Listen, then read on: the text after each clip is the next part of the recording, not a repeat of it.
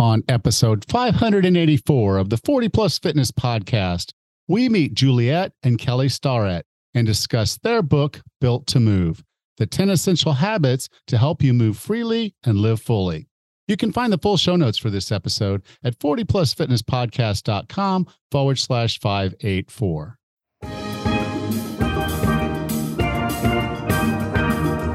Have you decided you're ready to make a change? To reclaim your health and fitness, the 40 Plus Fitness Podcast is here for you. Each week, we dive deep into health and fitness topics that affect those of us over 40. I'm Coach Allen. I'm an NASM certified personal trainer with specializations in corrective exercise, behavior change, performance enhancement, and fitness nutrition. A Precision Nutrition Level 1 coach, a FAI certified functional age-link specialist, and an OTA Level 2 online trainer. Each week, I'm joined by our co-host, Coach Rachel. She is an NASM certified personal trainer and a RRCA Level 1 run coach. Let us be your coaches as you find your way on your health and fitness journey. All right, let's go.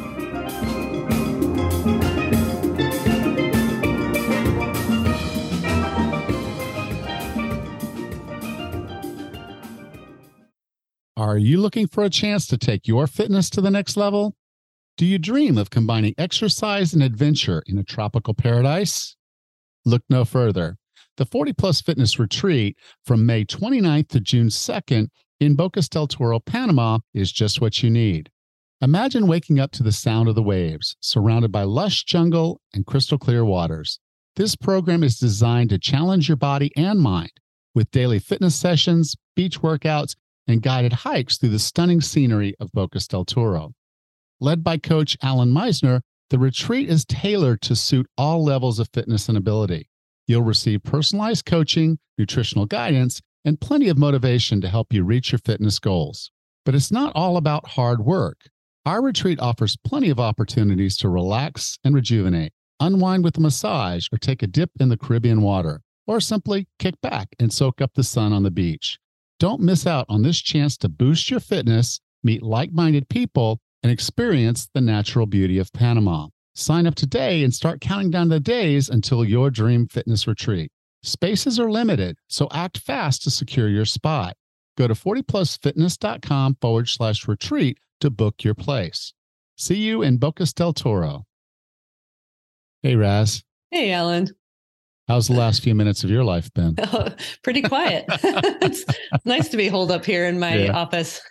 Yeah, we our hello section, we're doing 2 episodes at the same time, so nothing's changed other than a few minutes on the clock since we did the last one, but just thought we'd take a moment to have our little hello session anyway. Mm-hmm. So, Raz, you ready to have a conversation with Juliet and Kelly Starrett?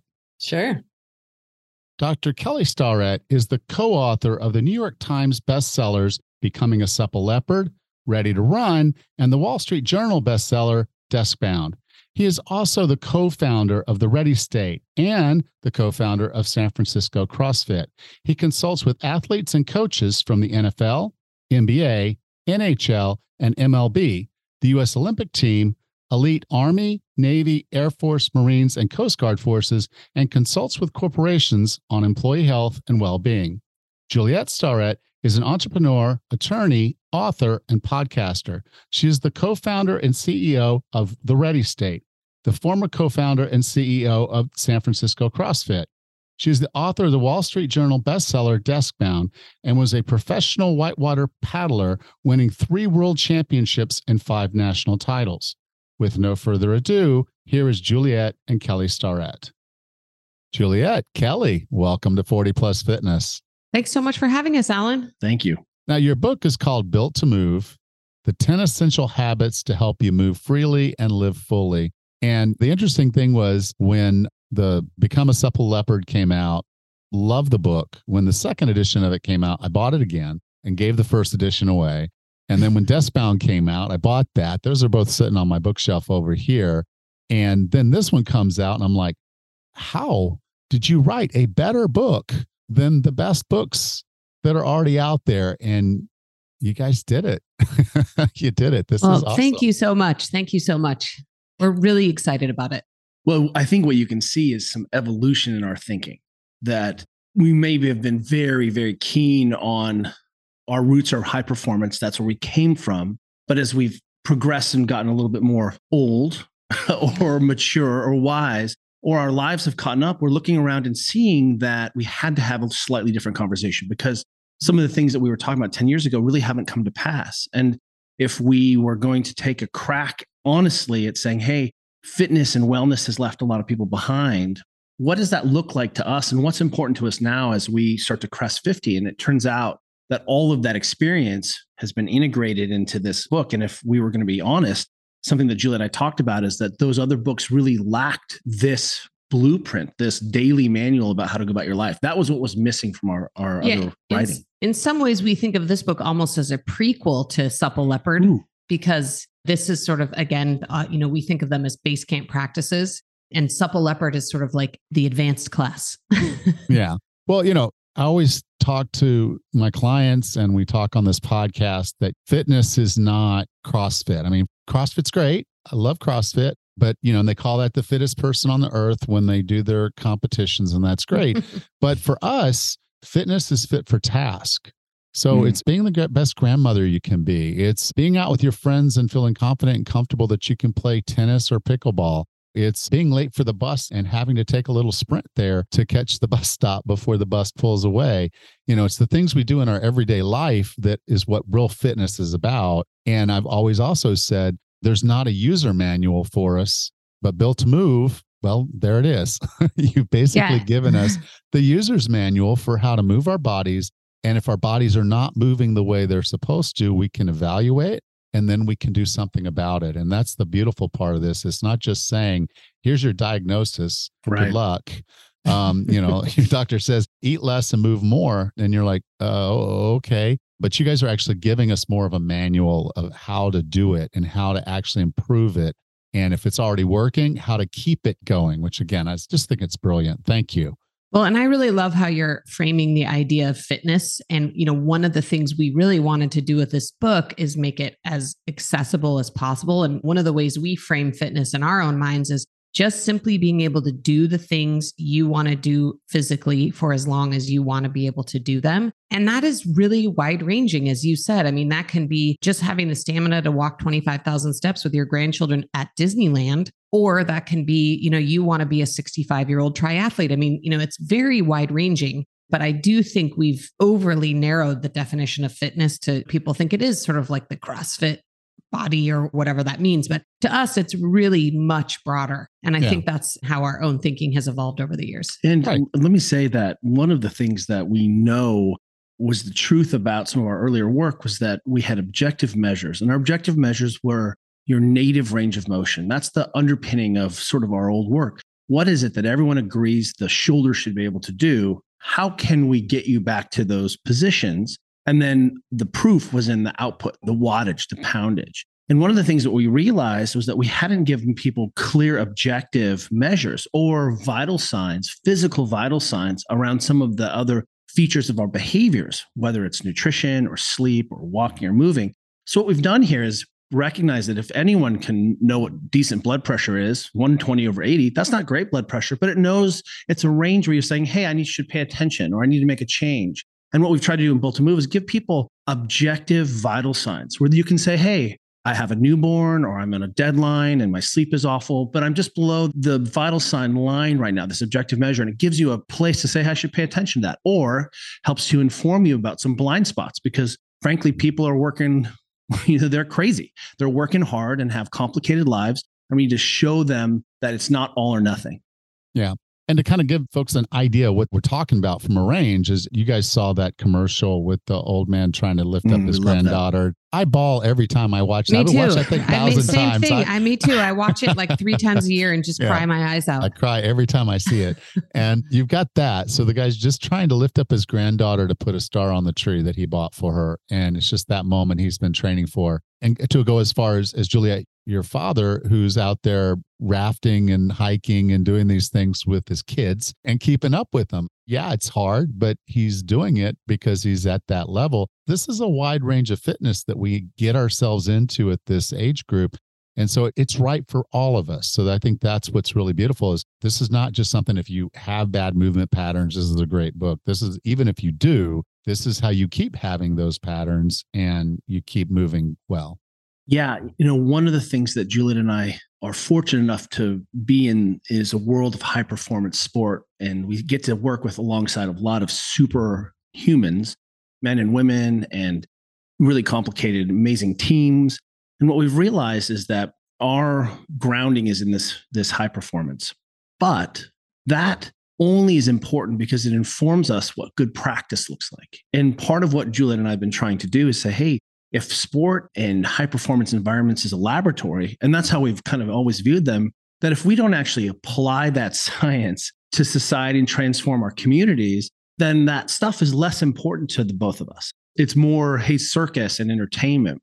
And so we're really trying to sort of conjoin those behaviors. And one of the questions that we regularly ask is, and you're pointing out, is how is it going? Are we being served by our current lab results? And it turns out that just about anything you care about probably is trending in the wrong direction globally or even nationally, from diabetes to being overweight to depression, substance abuse, pain. And one of the things that we have come to realize is that the underpinnings of any high performance environment is this book. And it's not diet and exercise. And what we're seeing is if we are going to, in fact, be 100+ years old, which we're definitely trending towards more and more with science and drugs and surgeries and all the things that are coming, we better think differently about how we're living our lives, because the environment person sort of interaction is becoming a little bit more convoluted and complicated. And one thing I would add to that too is it is a myth that all of these high performers actually are checking all the boxes as well. I think it's easy for those of us who are weekend warrior types to think, oh, okay, well, the Starretts work with these elite athletes and they've checked every single box. And in some ways, because I think we have gotten so much more sophisticated in training, so much more knowledge is widely available thanks to the internet. We have this explosion of technology that can be applied to fitness, that there's an assumption that all these high performers are getting the basics right. But in some ways, they're not. In fact, because of all this sophistication, they too have forgotten to focus on the basics. And so I think it's important for your listeners to know that the things that we are prescribing to do for weekend warriors, everyday movers, are the exact same things we are actually prescribing for the highest performers to be doing as well. Yeah. Now, there was one thing that you brought up in the book that I think is really important, because if you go into any bookstore and you start looking for fitness books that relate to people over 50, you're going to find the stretching books because, we've lost a lot of flexibility. We lost a lot of mobility. And so when you bring up mobilization or mobility training, which I bring up a lot, they default to this, oh, well, I already stretch before I do my workout and I stretch after my workout, therefore I'm covered. Can you kind of compare and contrast? What is the difference between mobilization and stretching? Should I take a swing at this? Oh, yeah.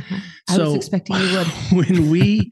When people say stretching, it really is sort of a nebulous term. If I said diet, it could include traditional diets, paleo, juice cleanse, keto. It's a really non-specific idea. And one of the things that we're trying to say with mobilizations that we're prescribing is that you are a complex, amazing systems-based human being.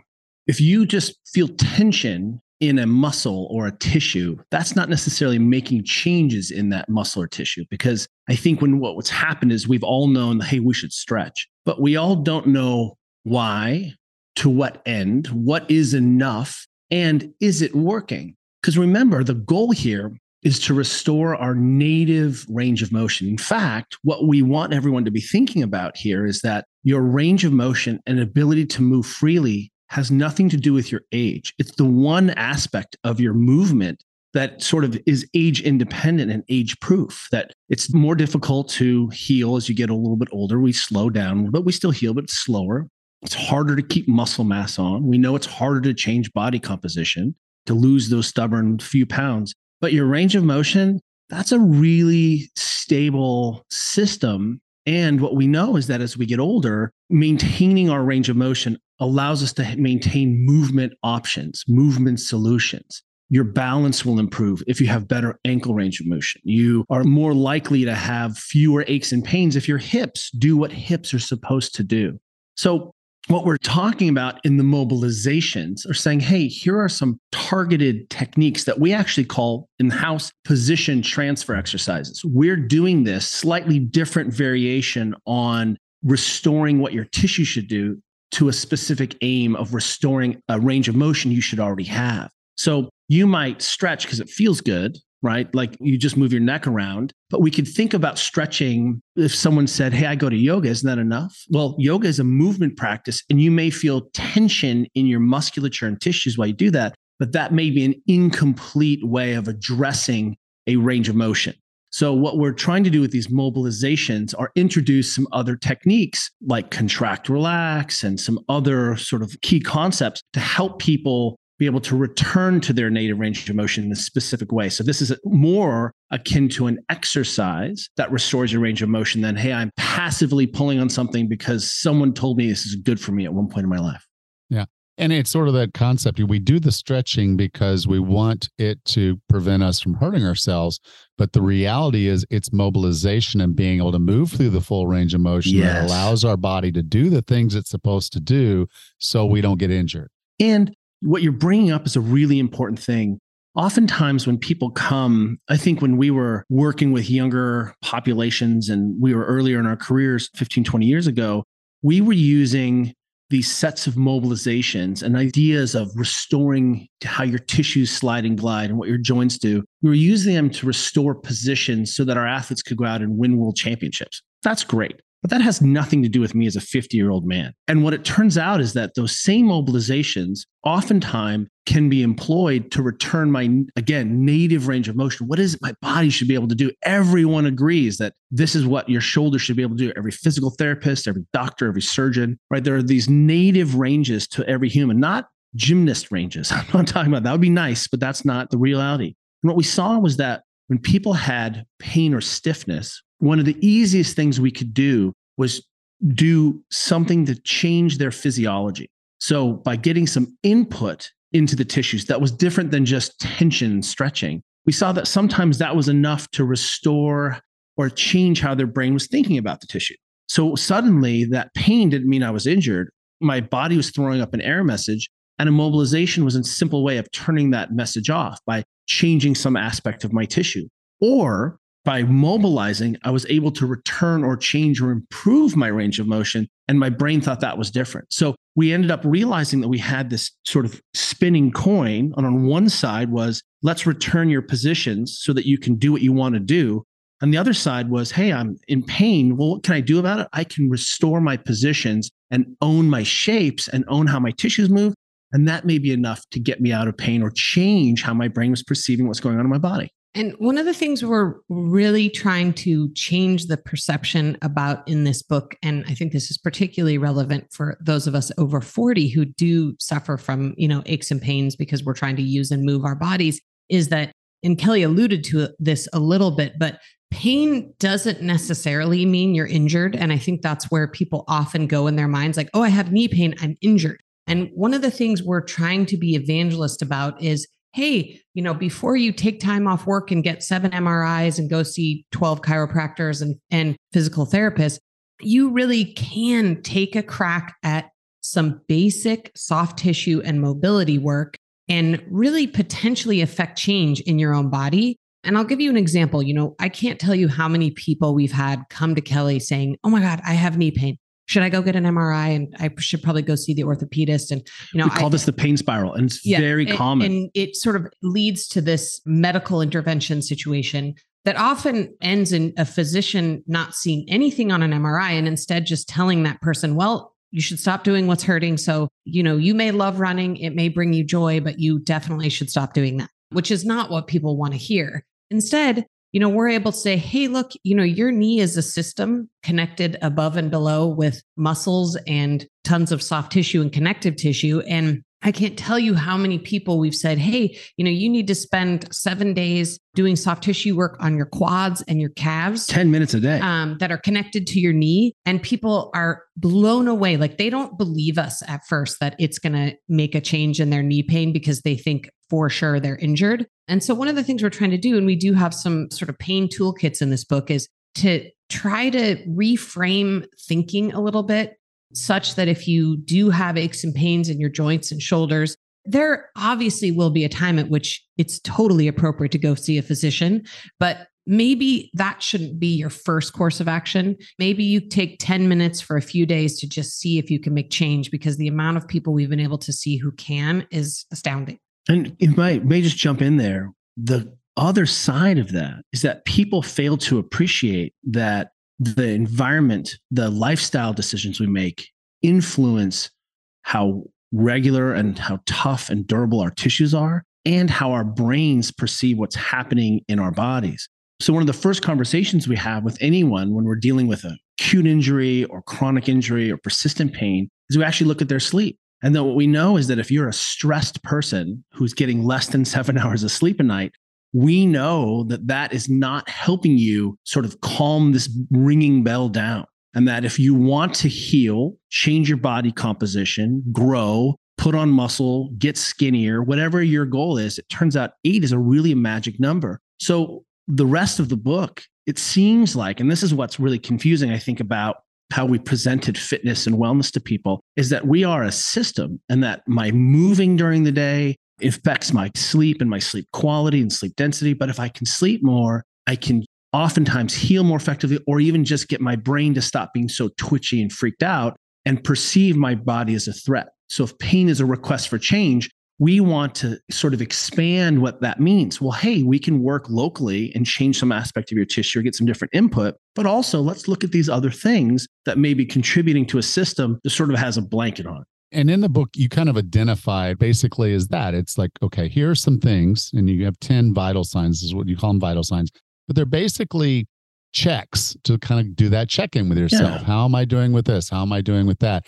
And it's not subjective. In some cases, it's a little subjective, but in a general sense, you've put measurements that you said, okay, let's try to do this and see how you do. And then from there, we kind of have an assessment of where we stand. And that's always a good thing, because when we talk about goals, you've got to have a measurement. You got to know when you're successful, all those different things that go into writing a really good goal. This is the perfect start, the perfect benchmark, and then the tool that makes that stuff happen. So we sound complicated when we start talking about tissue and moving and this and that. And okay, if it's my knees hurting, how could it actually be my hips that's causing this? And so that's the hard part that you guys have worked out. Is you do these assessments, you have a better understanding of where you stand, you do the exercises, the pain goes away, your movement improves, and all of these things, all 10 of them, they literally build on each other to form a platform for you to be a better human, to move better, to live that life fully that we talked about all the way through the century mark. And so can you go through just briefly and kind of talk about each of the 10 vital signs you have in the book, a little bit about why they're important, each of them is important, and then a little bit about how we could kind of maybe assess them and understand where our weaknesses and strengths are, and then just kind of how to put it all together. Before we jump into that, I just want to appreciate that the most important part of the book is something that Juliet and I came to work and understand working with people who are very busy. So if we went to the Marine Aviation Weapons Tactical School, which is a very intense program where they're teaching marine aviation, advanced techniques, no one is sleeping. So if we walked in and said, sleep more, that's not a solution. Not helpful. And if we had busy working parents with young people and we said, hey, we need you to spend an hour a day at the end of your day doing this checklist of things, we also saw that was impossible for people. And so Juliet and I spent the better part of the last decade coming up with something we call the 24-hour duty cycle. And this is important in context, because what I want everyone to understand is you don't have to run this perfect checklist. We've really started to conceive that behavior change starts when are you going to have some control and agency? When are you going to fit this into your life? So it's yet not another thing you've got to get done. And our motto around the house is, let's be consistent before we're heroic. And if we don't help people conceptualize where they can sort of layer or feather these things into their lives, it's not going to make a change. So that's the first thing I want people to understand about the book, is that it's a really easy starting place to begin to make fundamental changes. And let me give you an example. If we look at the first vital sign of getting up and down off the floor without your hands, it's really a sneaky vital sign about looking at hip flexion and what your hips should be able to do. But the easiest expression of that is, can you sit cross-legged and get up and down off the floor without using your hands or putting a knee down? And that's not a strength issue. And it's definitely not a big range of motion. I don't need to be a gymnast to sit crisscross applesauce. But one of the easiest ways to begin to change that is to say, hey, I'm going to watch TV tonight and sit on the ground for 10 minutes while I'm watching TV. And every time I get uncomfortable, I'm going to fidget. So if most of us are watching TV in the evenings, which we minutes, are, right? We're watching news, we're getting caught up, we're self-regulating, we're calming down. All we need you to do is get onto the floor and lean up against your couch. And you've already begun to change your behavior, which is putting range of motion into your hips, you're changing shapes. And you're going to have to get up and down off the floor before you go to bed or get that snack or something else. Or just sleep right there. That's right. So we've constrained the environment. We've shaped a behavior without having to make another choice. And that's one of the things we're really trying to do here. And, one interesting note from a data perspective on this particular vital sign, which is get up off the floor. And it's the first one we put in the book, in part because it's kind of a fun test to do. And, you can get your whole family involved. And I think you learn really quickly where you are when you do that test. But one of the things we know is that in countries where people sleep and toilet on the floor, they suffer from much fewer low back pain, orthopedic injuries, hip replacements, knee replacements. And fall risk goes down. Fall risk, which everybody knows once you fall, especially as an elderly person, that's sort of the beginning of the end.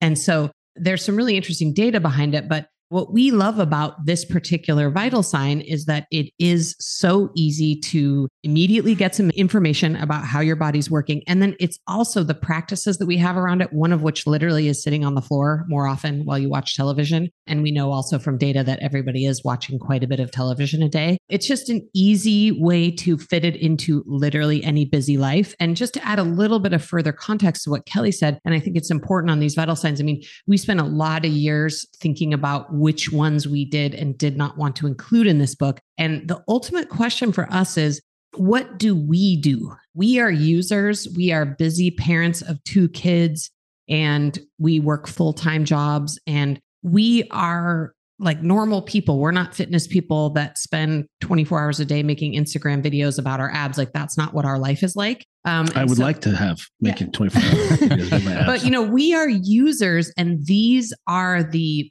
basic practices, all 10 of these vital signs that we actually are focused on implementing in our own lives. And so getting off the floor is the first one. I believe our second vital sign is breathing. And people have started to, I think, get some concept of the importance of a breath practice. People have heard of Wim Hof, cold therapy plus breathing. But interestingly, as people may or may not know, Kelly's a physical therapist. And when he has a client come in, especially a client that is complaining of low back pain, which is a very common problem, and I'm sure many of your listeners have or have had, the first order of business Kelly does with them is work on their breathing. And we find it to be so critical in terms of how your body functions and also how your brain can think about and manage things like pain. What's interesting is, again, instead of saying, okay, now here is another practice that you have to do. What are you going to kick out? You're going to kick out, making breakfast for your kids so you can do a breathing practice.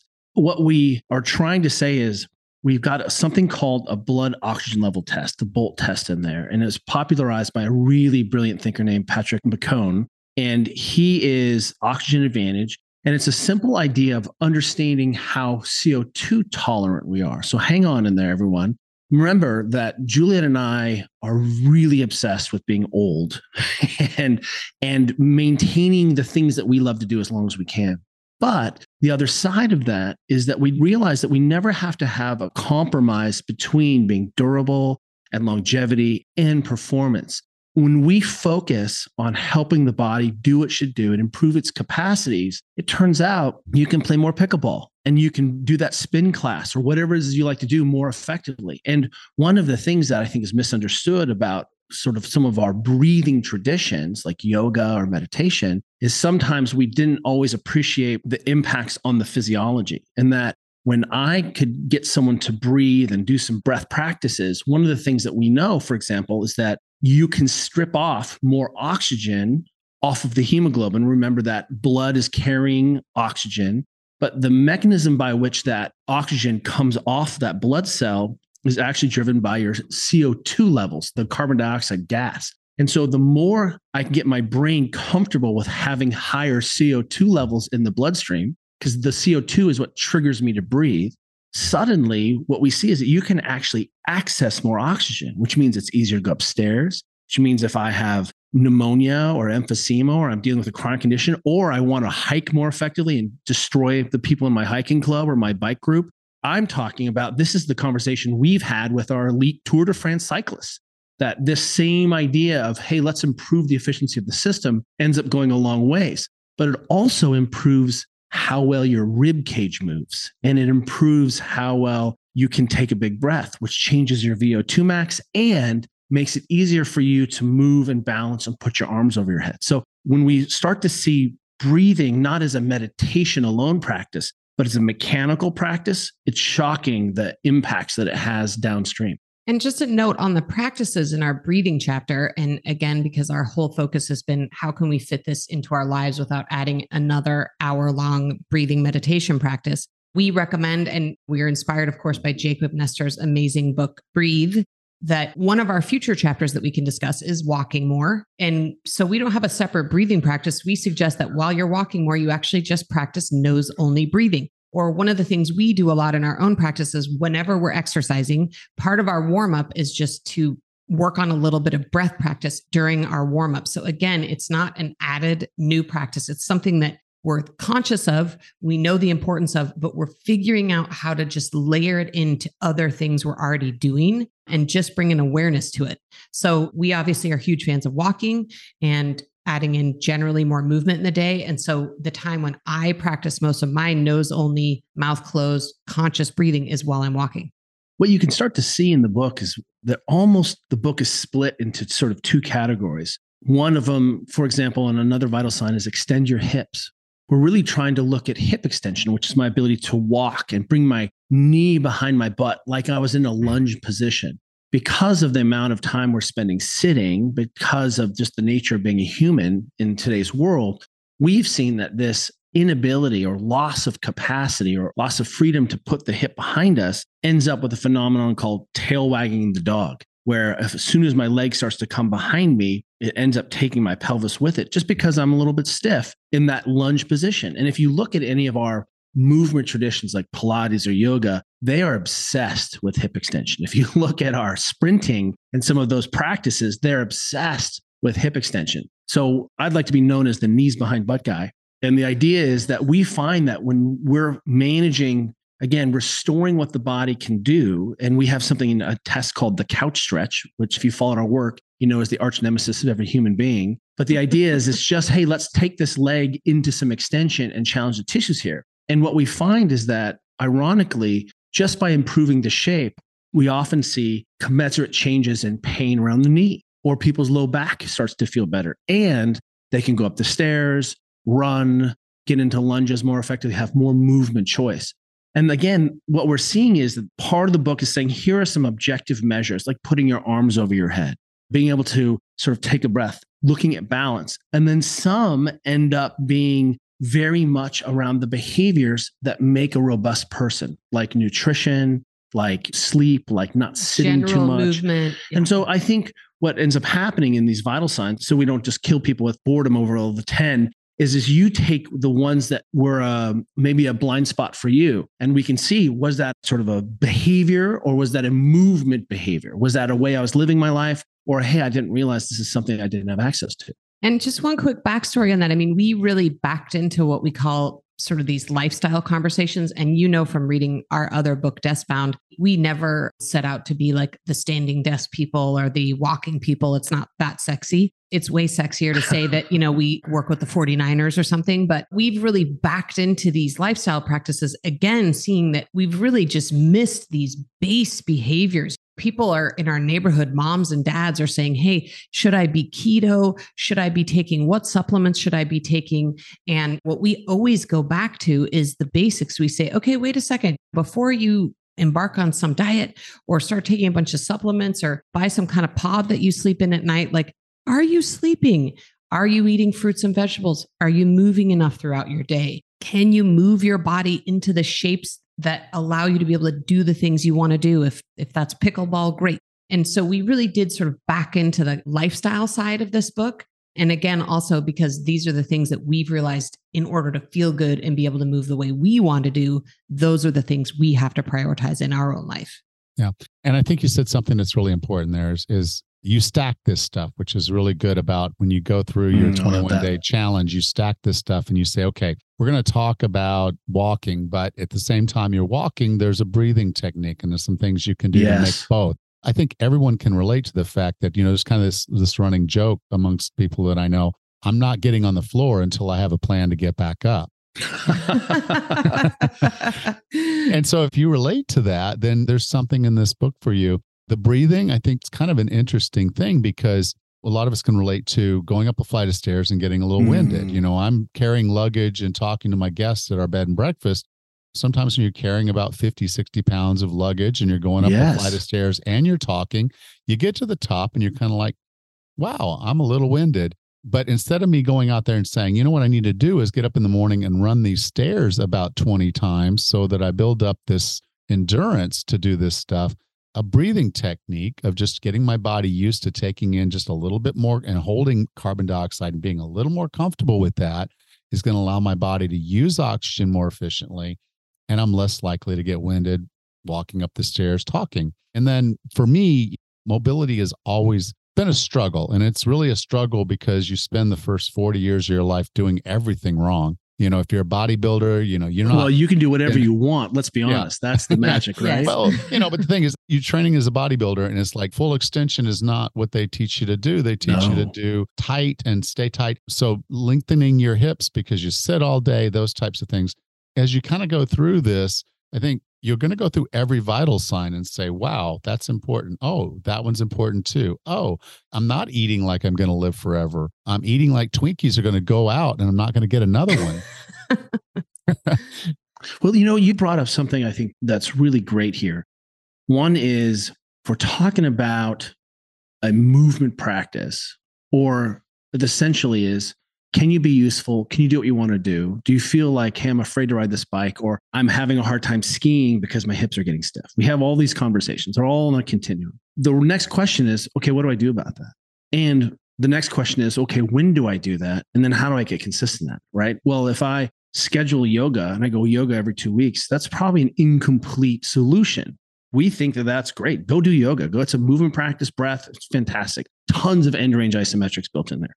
But what we'd rather you do is spend the last 10 minutes of the day when you actually have some control in your life, or in the evening towards the end of the day, getting on the ground or working on a tissue or working on a position. And what we found clinically was that if we said, okay, take off your shoes, hike up your dress at work, get on the ground in the office, no one's doing that. That's crazy. But if I said, hey, once you're down, shifted a little bit at home, put the roller or a ball next to the TV, next to your coffee table, and let's spend and ask ourselves, what feels stiff? What feels tight? What haven't I done? Where did I work today? What's kind of barking at me a little bit? And now we've connected a soft tissue mobilization practice with what's really happened with someone in the day. And we've done it in a way that they can be really consistent at it. Because we saw that 10 minutes ended up being a really sort of critical mark. If I said 15 minutes or 20 minutes, out the door. People are like, I'm out. Yeah. But 10 minutes, everyone has 10 minutes. And you can do a lot of other things while you're doing that. You could do a breath practice. You could just zone out and watch TV. But if you spent that 10 minutes and you aggregated that 5 or 7 days a week, a month, 2, it's pretty transformational. So you really brought up this important idea of, hey, I need some additional inputs. Why? To maintain my range of motion. And if something is good, then I don't need to work on it because that's sort of above the minimum. But some other area where I've sort of can test myself or see what's going on, or even ask what's sore or what wasn't I able to do today, what we found is that when people made that commitment to just 10 minutes with a simple set of tools, like a foam pool tool, noodle or roll on a bottle of wine, whatever it is you need to do, we saw that we could actually impact how they felt and impact how they move. Another saying we have around the shop is athletes that feel better perform better. Human beings that feel better have better lives. So I think that's a really important piece that you bring up there. And, one of the things we do on this, encouraging people to actually do these things, which are difficult to do, again, because we all have busy lives. And sometimes that one thing is just one too many things, is we do this thing called peppering our environment. Yes. Which we are huge fans of this idea. And if you came over to our house and saw our living room, because we love TV and we often end our night by sitting down and actually watching TV for an hour. Like it's a nice transition for us. And so if you look at our TV room, you will see that it is littered with lacrosse balls, foam rollers, different mobility tools. I recently bought these little kind of yoga mats that you can sit on because we do a lot of sitting on the floor. And I realized that our floor was super uncomfortable and that was limiting the amount of time I wanted to sit on the floor. So I'm trying to take all these little micro steps to make these habits as easy as possible for me to actually do. We want you to spend your willpower doing really hard things. And I just wanted to bring in everybody. One of the other vital signs we think is so important is underlooked, I think, overall, is balance. And it's one of the first things to go as people age. In fact, as we're cresting into 50, we're actually starting to have more and more friends who are reporting feeling that their balance is starting to go even as early as 50. And again, nobody is going to say, okay, let's go to a balance class for an hour. Nobody is going to do that. One of the things we do is pepper our environment. We have these little portable slack lines we keep around our kitchen called a slack block. And we have little balance tools in our garage, like an endo board. And we just have little tools around our house and at our desks at work so that we can incorporate things like a really simple balance practice into our day, again, without adding on having to go somewhere, go to a class, add on a new behavior. It's just another stacking behavior. Even the test is a great daily practice that you don't have to do anything. And if you haven't ever seen the old man test, one of our friends, Chris Henshaw, came up with this, and he was an elite triathlete who was trying to come up with a task that he could beat his kids at. And they were such good athletes. And literally is stand on one leg, don't put your other leg down, and put your socks and shoes on. Then stand on the other leg without ever touching the ground again. Put your socks and shoes on. And if you just did that every day, if you just practiced, in a year, you would spend hours working on your dynamic balance, trying to balance on one foot, put your socks and shoes on. Everybody's putting their shoes and socks You're going to do every it. Single day. So let's just work this in. And now we've just taken that off the table. Holy crap. And, the other thing we've tried to do is make it fun, because I think that's another thing that we've done a horrible job of in the fitness business is we've made it just so like this drudgery where you've got to go to the gym and check these boxes. It's not fun. And just these little balance tools we have around the house are very playful and fun. And sitting on the ground with your kids at night and working on your mobility and practicing your balance. And we've just been in our living room with our own kids doing the old man test, and it's hilarious and fun. And we don't always make it. And so we've just sort of tried to add like an element of fun and play to this, because again, our thinking here is that a lot of what's out there in this space is about restriction. How can I restrict my diet and restrict the things I'm doing? And we want this book to be about expansion. In our nutrition chapter, for example, there's no restriction. Our nutrition suggestions are appropriate for any diet anyone follows, whether you're vegan or carnivore. But hold on, I challenge you to hit those two. Those benchmarks. Good luck with that. We're trying to what people need is some expansion and less restriction. And, in our nutrition chapter, we're just saying, hey, you actually probably need to eat more fruits and vegetables and you're not getting enough protein. That's it. And, we're just trying to make it fun and accessible for people. And one of the things you heard Juliet say was fun and accessibility.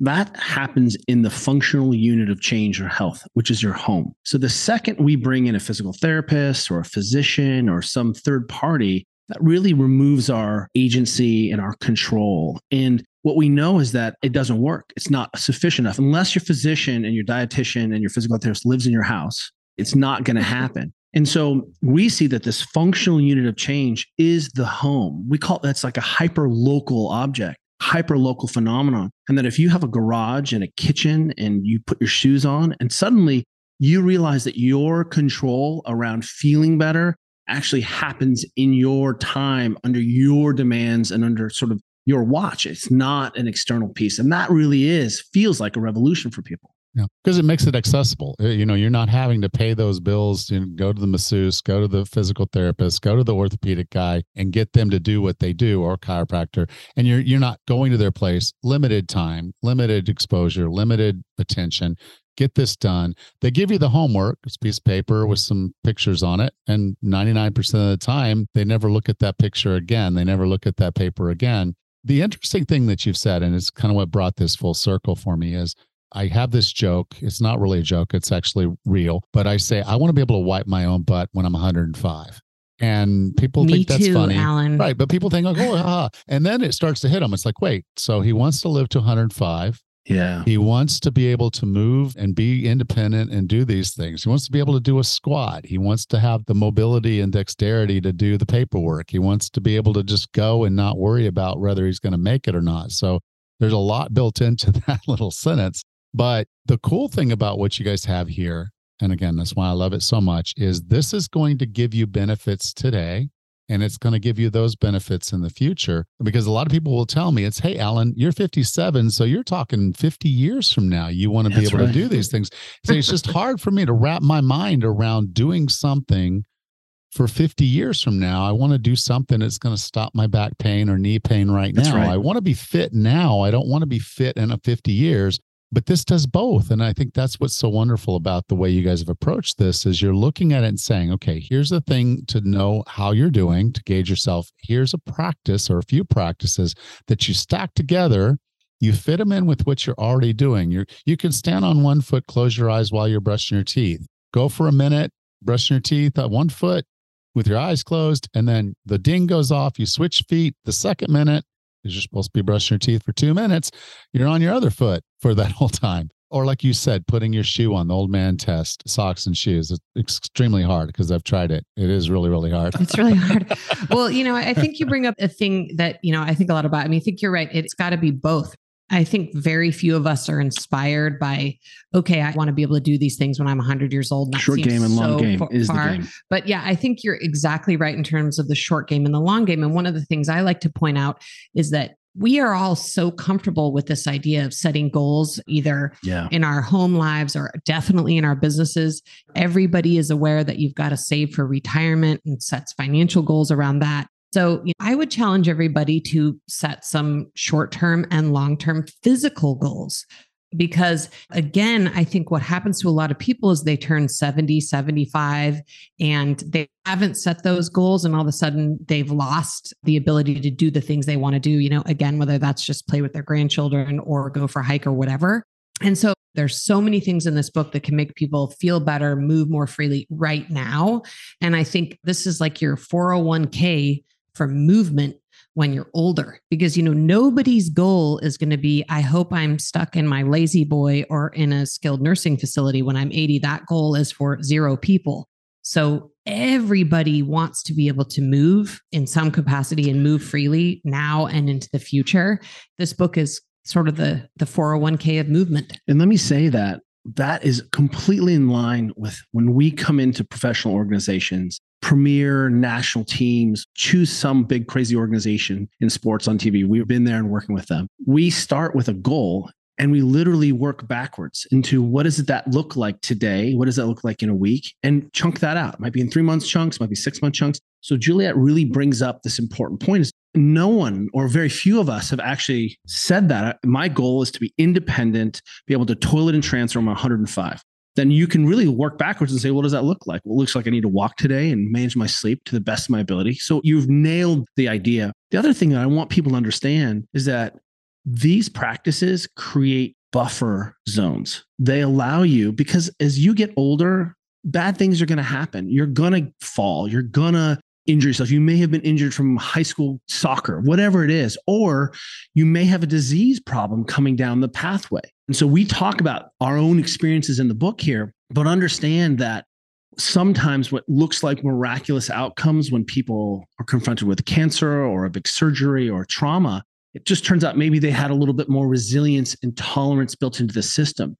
And so what we're doing here is saying, hey, look, it's going to be unlikely that you get out of the next 50 years completely unscathed without having to go to the doctor.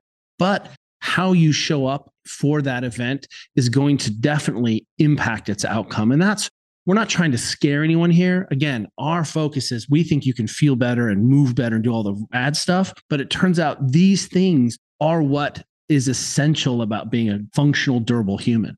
Before I let you go, I think there's going to be one big question. People are like, well, wait a minute, Juliet Kelly, you can't write a fitness book and not talk about weightlifting and running. You talked a little bit about yoga. Where does exercise fit on all of this?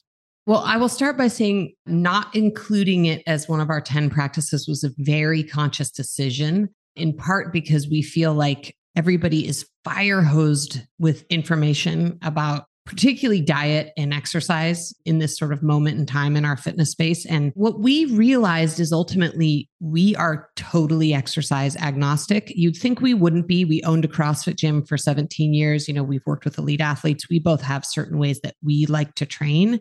But one of our own evolutions over the last 10 or 15 years is becoming exercise agnostic. Those of your listeners who read the book, you will see we do pay homage to the fact that we both do love to exercise. Exercising is a huge part of our life. It's how we both probably manage our mental health. It's what we like to do. It's our hobby. We used to both be professional athletes. So yes, we are huge believers in exercise. We believe people should do it, but we really wanted to not write an exercise book. We didn't want to put a stake in the ground about what exercise is or isn't the best. And our philosophy has really become so reasonable that we are of the mind that, yes, people should exercise. And we can define that as you should probably breathe hard and you should lift a weight. Yeah, you should be under some load. Breathe hard and lift a weight. But how you do that, man, the sky's the limit, because what we've seen over the years is people will do what they enjoy. And what people enjoy is wide ranging. I mean, whether that's pickleball or Zumba or CrossFit or Orange Theory or triathlons or you name it, right? When people are told to do something that they don't enjoy, they don't do it. Period. End. If you don't enjoy doing it, you will not do it. And so we do think it's critical. Anyone who follows us online knows that we do exercise and we love exercising. But we really wanted to sort of stay out of that lane and say, yes, we think you should, breathe hard and lift a weight. And how you do that is really up to you. Kelly, anything to add to that? I think Supple Leopard comes out 10 years ago in a month. And if you'd asked me then, I would have been like, yes, you should have a double body weight deadlift and you should be able, right? And that was 39-year-old Kelly. That was 39-year-old Kelly. What I will say is one of the things that's nice about this book is that you can actually use it as a diagnostic tool. And that if you enjoy some exercise and you think you're doing it, come in and take some of our tests and see how well your exercise regime is actually supporting your native movement. And ultimately, one of the things we'd like to see is that you can hit some of these things and conjoin some of these things. If you're doing good strength conditioning, you're working on balance. And you probably don't need to do lots of extra balance. You can work it in. You're working on your breathing in there. But ultimately, what we've realized is watching the world expand in sort of hyper technicality, the confusion that is the internet with exercise, is that message isn't getting there. And that if we told people to exercise more, and here are more COVID body weight pump shred exercises you can do in your living room with a TheraBand and a book, that message hasn't changed the range of motions or capacities of someone. So I think if everyone had a kettlebell and a jump rope, or a kettlebell in their kitchen and a hill, there's an old Russian coach, I think, or he was an Eastern Bloc throws coach. And someone asked him, what should you do for cardio? And he's like, you should go run or walk a steep hill. And they were like, what if you don't have a steep hill? He's like, I don't know what to tell you. But it was that simple of an idea that go walk up and down the hill until you breathe hard and you feel like you've had enough. And that's a pretty elegant message. I think the fact that we have seen that you can buy bumper plates and Olympic lifting shoes and kettlebells at Kmart and at Walmart means that those tools are available to us. And as Juliet's saying, how much is enough? Well, that depends on your goals. I think what's happened is we've taken diet and exercise and made it all about, do I look good naked? Is this about body composition and ego? Not what am I training for? And I think when we come back to that goal setting that Juliet said, suddenly then we can ask, well, are you doing the kinds of training that really does make you a better runner? or better at skiing or better at playing pickleball, then that's a different conversation. But ultimately, what we're shouting at people is, hey, let's use this to burn calories because that's the only thing that matters. And that's really the wrong conversation. So I asked for 3 of these, and I usually would ask both guests. And so I'll give you the option. You guys can alternate and just give me 3, or you can each give me your 3. It's cool. So Juliet and Kelly, I define wellness as being the healthiest, fittest, and happiest you can be. What are 3 strategies or tactics to get and stay well? Watch this. We're going to say the most important thing, and we haven't talked. Unison. 1, 2, 3. Sleep. Vital sign number 3. Number 10. Exactly. What would you take next, Jay, in your own kind of life around those 3 things? I would say sleep, and then general movement and movement throughout the day. Again, I'm a fan of exercise. I do it very regularly, but for me, I feel the best when I've added in plenty of non-exercise activity type of movement. So that's making sure I'm walking enough in the day, moving around during the day, either standing while I'm working or making sure I'm getting up and down quite a bit if I'm sitting while I'm working. So, for me, it would be sleep and plenty of movement, especially in the form of non-exercise activity, and eating a vegetable. That would be my third thing. Eating a vegetable. We'll leave it there. Okay, cool. Kelly and Juliet, if someone wanted to learn more about you, learn more about your book, Built to Move, and of course, the other awesome books you guys have, where would you like for me to send them? Sure. Folks can check out Built to Move at builttomove.com. You can learn more about the book. It is available at every bookstore and every online book retailer. You can follow us on Instagram at The Ready State, and all of the other socials as well, Twitter, Facebook, at The Ready State. And I want to shout out to our Juliet and our amazing staff at builttomove.com that we have a 21-day follow along challenge. It's free. You just need to put your email in. And we've got a email video course supplemental to the book. It'll really be useful to have the book. But we know that sometimes, hey, if I can follow along and get a little sort of nudge and some support, we can go a little bit further. So we've created a whole back end gorgeous little sort of experiential platform that goes along with the book. And again, just go to builttomove.com. You can sign right up for it. And there's a 20-day sort of follow along challenge that mirrors the book. You'll get some daily reminders and some videos of us showing you what it actually looks like. That's an awesome resource. So go check that out. You can go to 40plusfitnesspodcast.com/584, and I'll be sure to have the link there. Kelly, Juliet, thank you so much for being a part of 40 Plus Fitness. Thank you. Thank you so much for having us.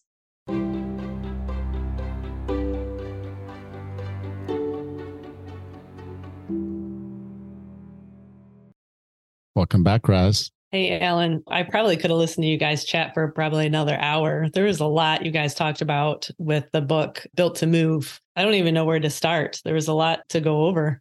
Yeah. The interesting thing is Jill from the last week, Kelly and Juliet, and then another interview that's going to be coming up in a few weeks, Katie Bowman. They're all movement specialists. That's what they do. They're into how the body moves, how to breathe, how to optimize the movement of your body. They do work with extreme athletes. They work with normal everyday people. And it's really what it's all about is using the human body the way it was designed to be used. And so a lot of times we talk about performance and you might think, well, I'm not an athlete. I'm not trying to make the Olympics or NFL team or this or that. But what you are is an athlete from the perspective of the movement patterns that you need to do, to be who you need to be.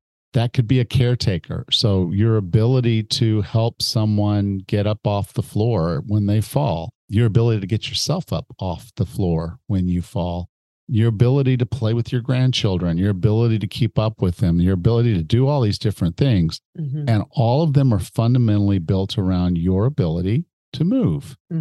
And a lot of people get into their 40s and 50s and they start talking about this ache and that pain and this joint I can't. And, the doctor said don't. And the only reason doctor's telling you don't is because he knows or she knows that it's going to hurt. And he and she knows maybe you're just not going to do anything to improve your performance. And therefore it's always going to hurt. Right. we create these situations. But if we start moving our body more and we start moving it the right ways and we start paying attention to how our body was designed to move, then it just makes it a lot easier. I get on the floor all the time to pet my dogs. Oh, good. When I have grandchildren, that's never going to be a problem. I don't even think about it. I get on the floor, I get back up, and I can keep doing that. And if I wanted to do a cardio workout in my home, that's exactly what I would do. I would get on the floor and get back up. Get on the floor and get back up. Try doing that for about 3 minutes. That's a workout. It would be, yeah. Okay. But just try sitting on the floor and you'll find you squirm a bit, move a bit. The Starretts watch TV with their family sitting on the floor. They're not sitting on standard furniture. Katie, who we'll be talking about too in a few weeks, she's even more extreme. She's conditioned herself to not even need a mattress or a pillow when she sleeps. Oh my gosh.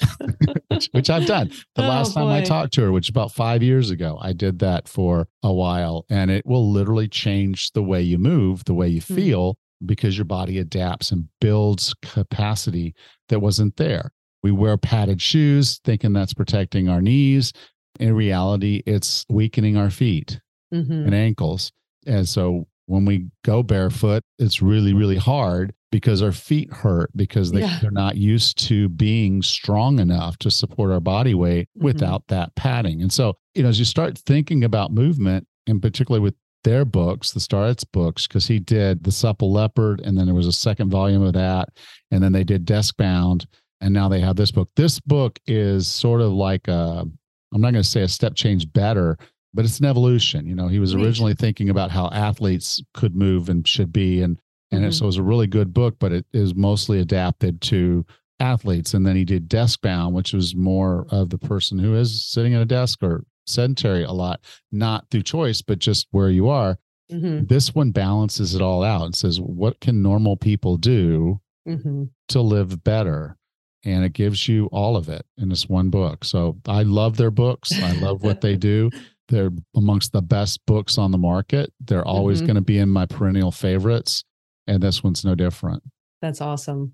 One of the light bulb moments that I had listening to the interview was somebody mentioned about nobody has a goal of sitting in a lazy boy for the rest of their life. And I love that. It's so true. But let's think about that for a second. My grandfather was probably in his 70s, so retired, and he loved to play golf. He did a lot of golfing, which is great. He would walk or take a cart, but he'd be out there hitting the balls all the time. Well, his shoulder started paining him, and I was too young. I don't know what his shoulder injury was, but then his doctor said you should give up golf. If it hurts when you golf, give up golf. And that's what he did. And it's not that he actually sat in his lazy boy for the rest of the life. I'm sure he didn't. But when you're thinking about these later stages, when you retire from work, don't you want to be active? Don't you want to go and do things and play the sports you enjoy playing, or, travel to the places you want to travel? So between then and then, between these ages, these decades even, you can think about, well, what can you do to maintain the range of motion or the endurance of the activity that you want to do, whether you want to do 9 holes or 18 on a golf course? And it's just something that I always thought about. He was in his prime of his retirement and then became more or less couldn't do the things that he loved to do. And so watching your range of motions, and like they mentioned, peppering your environment with all the tools, the foam rollers and the weights or whatever you want to do. If you have it near you, you're more likely to use it and get benefit from it. So, and like you, getting up and down off the floor, these are all activities that will help you stay fit for task as you age with each decade. Well, and that's what I tore my rotator cuff, and I very easily could have gone to a normal doctor, and the doctor would have said, well, okay, stop doing these things, stop lifting these heavy weights and stop doing these obstacle course races and stop moving. And that was never an option. When I went and looked for the surgeon, I found the surgeon that worked with athletes at the university. I found the physical therapist that worked with athletes at a Division I level school. And those were my team. I brought the best team for recovery for me to get back to being an athlete, if you will. That was my whole goal with the team. And I did the homework.